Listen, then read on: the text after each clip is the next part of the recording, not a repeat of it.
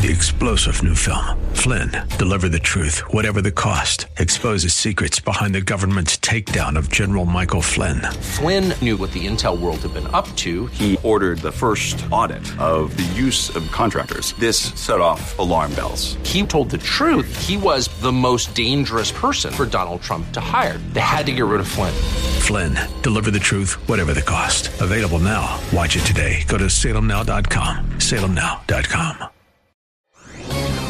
This is Albert Mohler for townhall.com. On January 22nd last week, on the day marking the 48th anniversary of Roe v. Wade, the new president of the United States, in office just a matter of a few days, posted this tweet, quote, "As we mark the 48th anniversary of Roe v. Wade, now is the time to rededicate ourselves to the work ahead.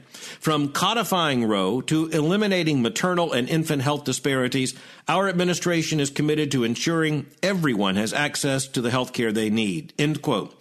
By codifying Roe, let me explain briefly. President Biden wants to take the essential findings of Roe v. Wade, as abhorrent as they are, and make them lasting national legislative reality. Any American who's shocked by that doesn't deserve to be.